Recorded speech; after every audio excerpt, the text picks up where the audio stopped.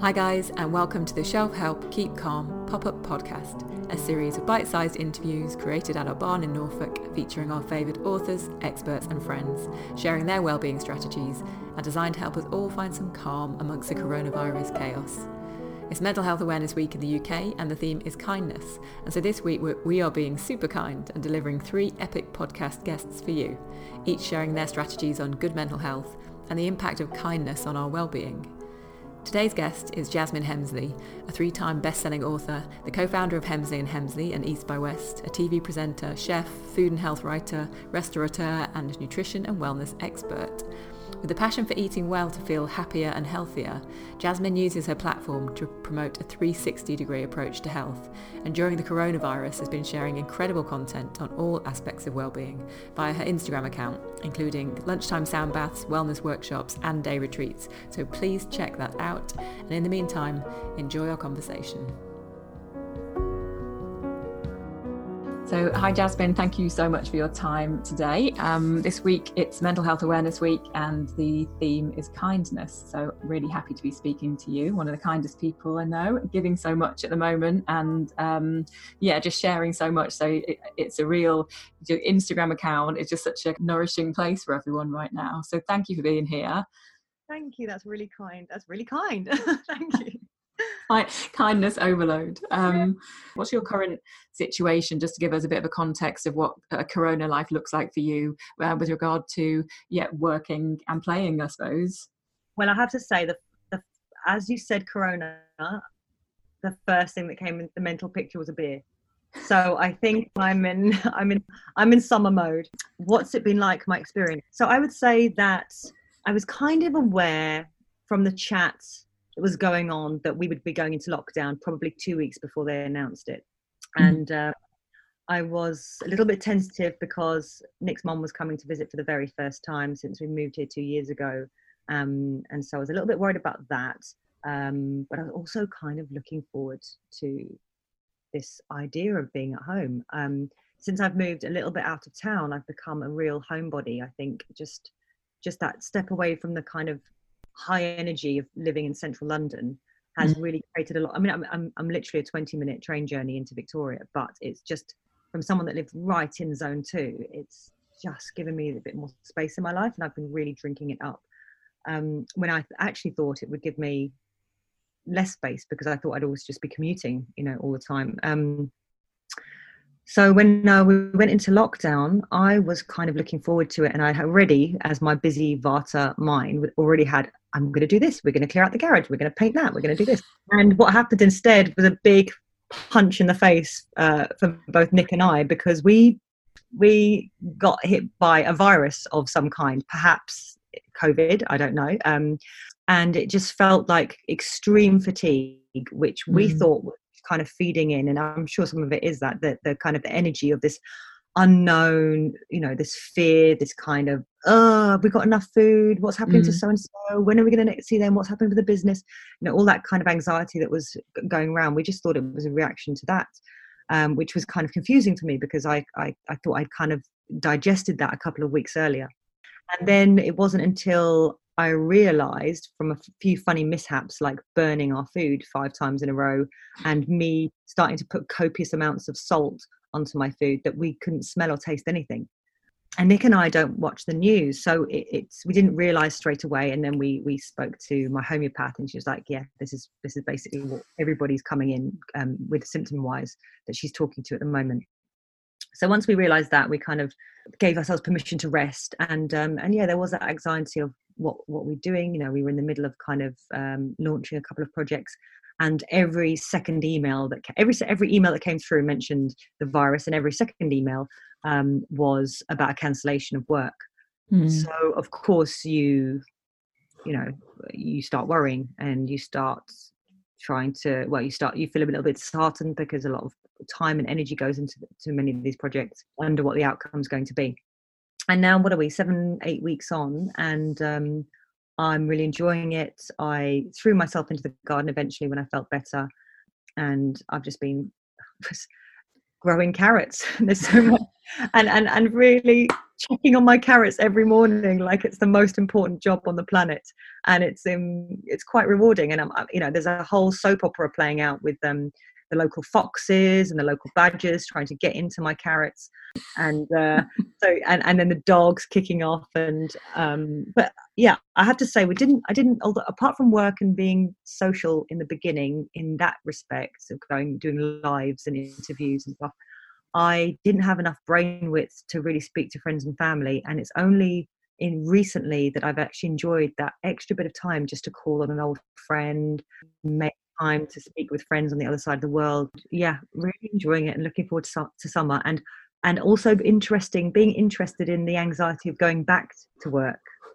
Yeah, sure, because that's a thing now, isn't it? The kind of the transition the other way. I think people are kind of like, we'd like to know when things are going back to some kind of normal, but we also need a bit of a notice. Grace period to just work through that again, because we are creatures of habits, but we also while we like to be sporadic, we also get we feel uncomfortable about the unknown, and that's what lockdown has done. It's given us a massive dose of the unknown. So it sounds like you've got it's like different projects, because like you just mentioned about about the emails coming through at the beginning with like cancellations and stuff, and of course you can't help but be affected by that in the immediacy of it. But I suppose like now I'm really enjoying, my inbox has never been so quiet, and now that I've gotten over the kind of original panic and kind of made peace with the fact that work is going to look different, it's kind of given me opportunity to try new things. You're like trying all this new content on like doing the Sunday slows and the wellbeing workshops and things like that, and they've been brilliant. They've really worked, and I've been speaking to a couple of people because I had so many guests on doing the practical things for Wellness Wednesday workshop, and I had one lady, Lena Khalifa, has a company called She Fighters. She teaches self-defense and empowerment for women, and she said, Jazz, you made me rethink this, because I was always about being the one-on-one, because of course connection, eye-to-eye contact, touch, so important. And I don't think we've ever, it's been wonderful to hear people talking about this, because the Brits are not that touchy-feely in general. But she said, I've realized I can actually reach more people this way, and I'm going to explore it. I feel very privileged to be in a position to talk like this on two levels. One, in that I have a setup that has enabled me, I work from home a lot in my normal day-to-day anyway, and so it wasn't foreign to me to sit at a table and work on my laptop, and have meetings over Zoom and Skype. And also because I think in the last 10-15 years I've learned so much about, I have tools thanks to Ayurveda and so many different philosophies to manage this uncertainty, to manage this not knowing and my expectations, and to kind of feel into things a bit more intuitively. I mean, it doesn't happen all the time at all. My brain gets in the way, fear jumps in, but I can recognize it easier, and from there I can go, right, let's back to base camp, let's start again. So I don't go off into a whole week of angst. I can rein it in within a day or two, or maybe even within 20 minutes. And that's something that has been put to the test and has been working well for me during this time. Yeah, absolutely. The Shelf Help, the book club's gone online, so we do weekly Zoom book clubs now, which are going really well. And before we only did like meetups once every month or so. But a lot of people are saying we do all this work because when times are good, it's fine to kind of enhance your well-being and add to it. But it's when the shit hits the fan, isn't it, that we really need to go back to, like you say, these practices and the things that we've learned about ourselves and about how we deal with things. Are there any strategies or techniques that you've lent on a lot lately, or more, or that you've been shoring up, or that you've been just really happy that you have in your toolkit? I think meditation, it's I was trying to think of something more interesting than meditation, but I have to say it just comes back to the meditation all the time, and it's something I've been doing for 10 years. Supposed to be doing it twice a day. Sometimes I achieve that, sometimes not. But that is where I do my dirty laundry in private. And I really get to know what I really think about people, certain things, certain activities. And I get very honest with myself. And it's not that I literally talk to myself. It's where I become more aware of what my feelings are. Because, sometimes you're your head filters it into something different and it comes out as something different, so for example, when you burst into tears over a situation, like you spilt the milk, Yeah, kind of thing, and you're like, but why is this so upsetting? Why can't I just mop it up and get on? And it's because it's just, it's a release from something else. So the meditation provides that for me, and it's something that I wax lyrical about all the time, because it's free. I do these sound bars and I love it. I love the feminine energy. I love, people see me and think I'm so feminine. They don't realize that I'm actually, I just love a pair of trousers, love sitting with my legs apart, love being, being rude and crude and loud and brash. But that's what the sound bars do for me. That's just a kind of secondary tool. Whereas the meditation is, once you learn it, you own it, you take it with you anywhere. It's free and you can do it everywhere. And so that's why that for me is one of the most important things. But the meditation helps me to sort it all out, to sort out my feelings of missing mom, or wondering what my future is, and also dealing with those concerns of like, oh, I'm kind of like lockdown. I feel a bit guilty about that. Other people are suffering, and I am just in my garden. And that is a really good point, because I think I speak to obviously a lot of people in the wellbeing space, and as you said before, a lot of us are privileged enough that we might work like this already, or that we're kind of using this as a time to reinforce practices that we've been learning. I think it's so important to make the most of this situation, whatever that situation looks like to you. And the fact that you are spending time outside, you are enjoying being at home, it shows in the work that you're doing and what you're bringing. And so you wouldn't be able to share in the same way if you were feeling that there's some benefits. And I think what's come out of this is actually that for those who are feeling good, who are gliding at the moment, it is our duty to share that good energy. So I think we have to be careful about A, what we take in, and B, what we put out. And so for those who are gliding, I really think we should share, not push it in anyone's face or anything like that, even if it's just via meditations or prayers or thoughts or letters. I think we have to share that, because that kind of energy just creates more good energy. And so for those who are struggling, if you can pick up a bit of that energy, you'll have more energy to put into, okay, so this isn't working. Take a beat, take a breath. Let's redesign what happens next, or let's call in what I want to happen next. Because, where your attention goes, energy flows. So not to be scared of negative thoughts or being negative and saying negative things, but just to also notice and replace with so many beautiful things that you see around you. And that the positive breeds more positive, and which is always a good thing. And then the other quote that came up for me was, it's only in not knowing yourself that the opinions of others matter. And I thought that was a really good quote, because it's, a lot of people are now sitting with themselves like they haven't ever before. And I think there's a whole new appetite for well-being, and and obviously this is Mental Health Week. There's a whole new appetite for learning how to take care of ourselves mentally. And so much of what gets us down are our thought patterns and our projections of the future, which don't exist. Yeah, exactly. It's like totally agree. The anxiety around what might happen or what could happen. That's been kind of amplified because there's so much unknown at the moment, and we all know that anxiety is nothing positive comes from it ever. It's like you said, it's always about being in that future space, and we don't know what it looks like. I really like a quote that Rebecca Campbell says, and she says, be the lighthouse. And the idea there is that you should shine so that people can see you shining and kind of move towards it, which I think what you're talking about in like it's a really good time for people who've never meditated before to learn about it. It's a really good time for people who've never had the chance to do a sound bath with Jasmine Hemsley to get on Instagram and do it and kind of reap these benefits. So I think actually the more we talk about it, the more that I think you and I, Tony, I hope we're fairly kind of normal or or approachable. Or when I learned to meditate, I just had a completely wrong view of what it was. I thought meditation was for dropouts, or meditation was for people who didn't want to be part of society, didn't want to work do a day's work. That was not what I considered aspirational. aspirational as people out there doing business, getting things done, having something to show for it. That was very much my feelings. And then I literally, on the couple of weeks before I turned 30, I got really turned onto it, in that I just kept bumping into meditators, and all kinds of meditators, people that I would never have thought are meditators. And I'm like, well, if they're doing it and they changed their life and it's changed their life, and there's something in this.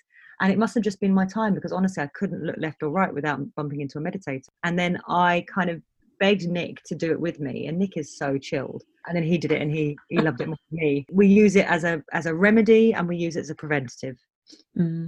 What about so let's talk about kindness then, because this is the theme this week is kindness as how it relates to mental health. And I suppose that could be kindness to yourself or kindness to others. So do you think the two things are linked? And if so, how? And I mean, how important is kindness in your life? Is it something you try and cultivate? Yeah, I think it's, obviously as a child, you hear about it a lot. You grow up with this, share your things and this and that. And then, I guess in my 20s, you didn't hear a lot about the word kindness. I think there was a real thing in the 90s or noughties where life got a bit like hard. And I think especially for women, it was quite a masculine world, and women were still trying to find their equal opportunity, and everything became this kind of game face type of thing. And now I just feel like everything is softening off. And kindness is a superpower, because wow, it makes you feel good, so it stokes the ego and that kind of thing. Yeah. But also you're passing on this energetic buzz to somebody else. And I think kindness goes with gratitude.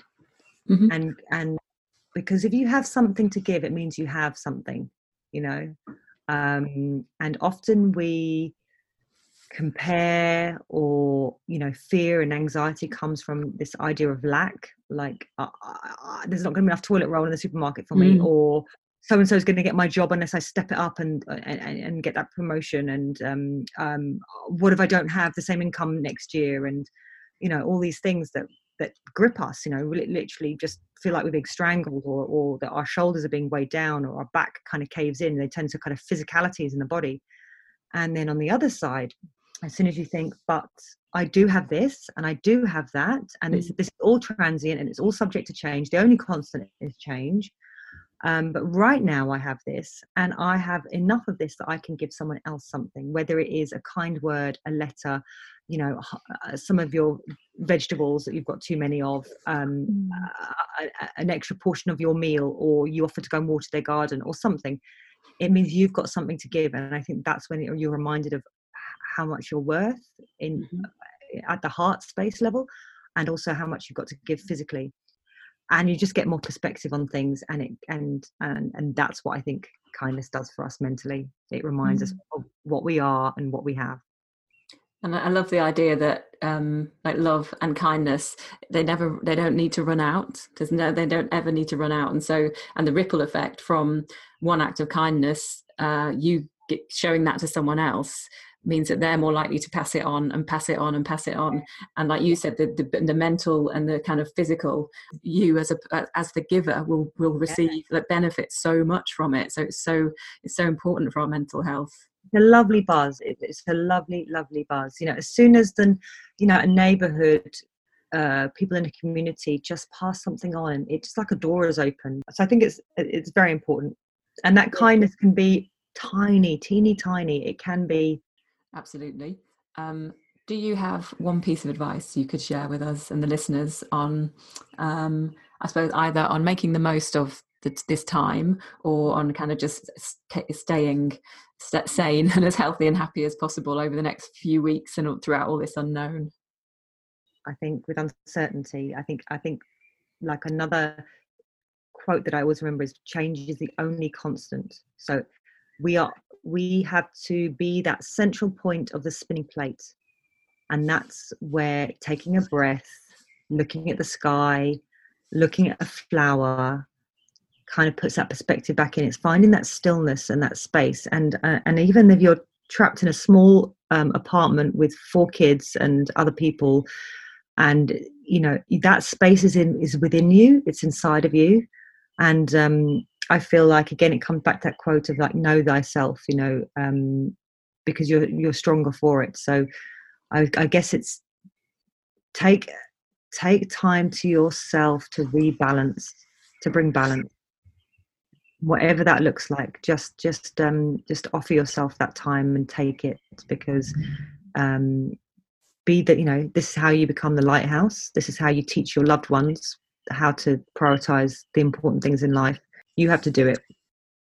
When you read these stories and people sharing their personal experiences that have become book worthy, there's always a crisis. There's always a challenge. There's always something that spurs them to get to know themselves in another way, to get to know that bliss, contentment, creativity, happiness that resides in all of us. It's right there. And it's just in our external world that we get caught up in everybody else's opinions and energies and ideas and distractions. And so, so much greatness, and it doesn't have to be book-worthy greatness or big business, big society name greatness. I'm talking about fulfilling your life. It's the challenges, it's that forces you to be creative and to get to know yourself. Brilliant.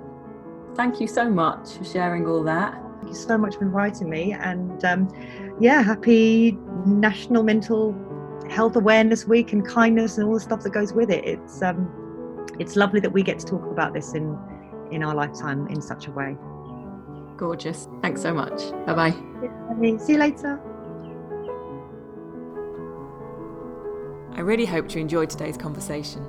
Hopefully lots there that you'll be able to use now and post-corona too. For more like this, check out and subscribe to us on Apple Podcasts, and you can also connect with me and the Shelf Help family online via Instagram, our Facebook community, or our members site, the Shelf Help Clubhouse. I'm also running weekly Zoom book clubs every Monday evening, and you can find more about all the ways to get involved and stay connected on our website, shelfhelp.club. Keep calm, stay well. Thank you for being here.